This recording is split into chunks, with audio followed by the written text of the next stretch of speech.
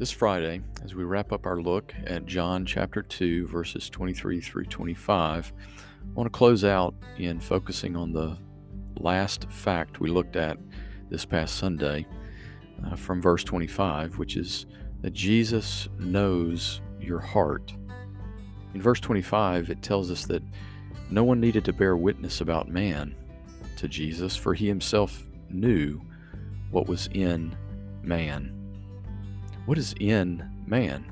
What did he know about the heart of man? God's word makes that crystal clear for us. It's a word that's not a popular word today. It's a word actually that our culture and the world we live in says is not true, but rather man is good. God's word says man is not good. From the Old Testament to New, it's a consistent witness of that. From the fall, when Adam and Eve sinned in Genesis 3 on, we see the reality that man is not good. Psalm 14, verses 1 through 3 says, "The fool says in his heart, there is no God." And this is what it says about them: they are corrupt. They do abominable deeds. There's none who is good. The Lord looks down from heaven on the children of man to see if there are any who understand, who seek after God. They've all turned aside. Together they have all become corrupt. There is none who does good, not even one. Jeremiah, in chapter 17, verse 9, it tells us that the heart of man, the heart, is deceitful above all things and desperately sick. Who can understand it? Jumping into the New Testament, in Romans chapter 3, verse 23, God reveals to us that we've all sinned and fallen short of the glory of God. In fact, Jesus in Mark chapter 10, verse 18 said, "Why do you call me good? No one is good except God alone." The reality of what is inside of man, men and women, created in this world, mankind, is the reality of sin. We are sinful. Our hearts have turned away from God. None of us do good. All of us have chosen the creation over the Creator. All of us stand righteously judged, condemned for breaking the righteous law of God. That's the reality of what is in the heart of man. And the question is, that's the case, how can anyone be saved?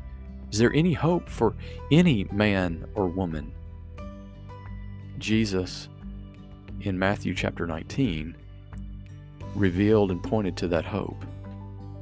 As the rich young man came to him, asking him questions about inheriting eternal life, Jesus walked him through some of the 10 Commandments. He said, "I kept these." Of course, he has it in his heart. And so Jesus said to him, "Go and sell all that you have, give it to the poor, and you'll have treasure in heaven, and come and follow me." And the young man heard this. He went away sorrowful, for he had great possessions. And remember, Jesus told his disciples, "Truly I say to you, only with difficulty will a rich person enter the kingdom of heaven." This was incredible to them. Wealth would have been a symbol of God's blessing. If the wealthy in their minds could barely enter the kingdom of heaven, like through the eye of a needle, a camel passing through the eye of the needle, then how could anybody else enter the kingdom of heaven? And Jesus responded to him when they said, "Who then can be saved?" And he said to him this, "With man, this is impossible, salvation. But with God, all things are possible." Jesus knows your heart.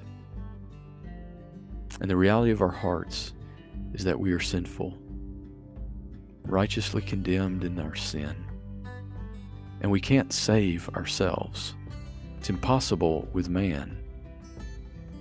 But nothing is impossible with God.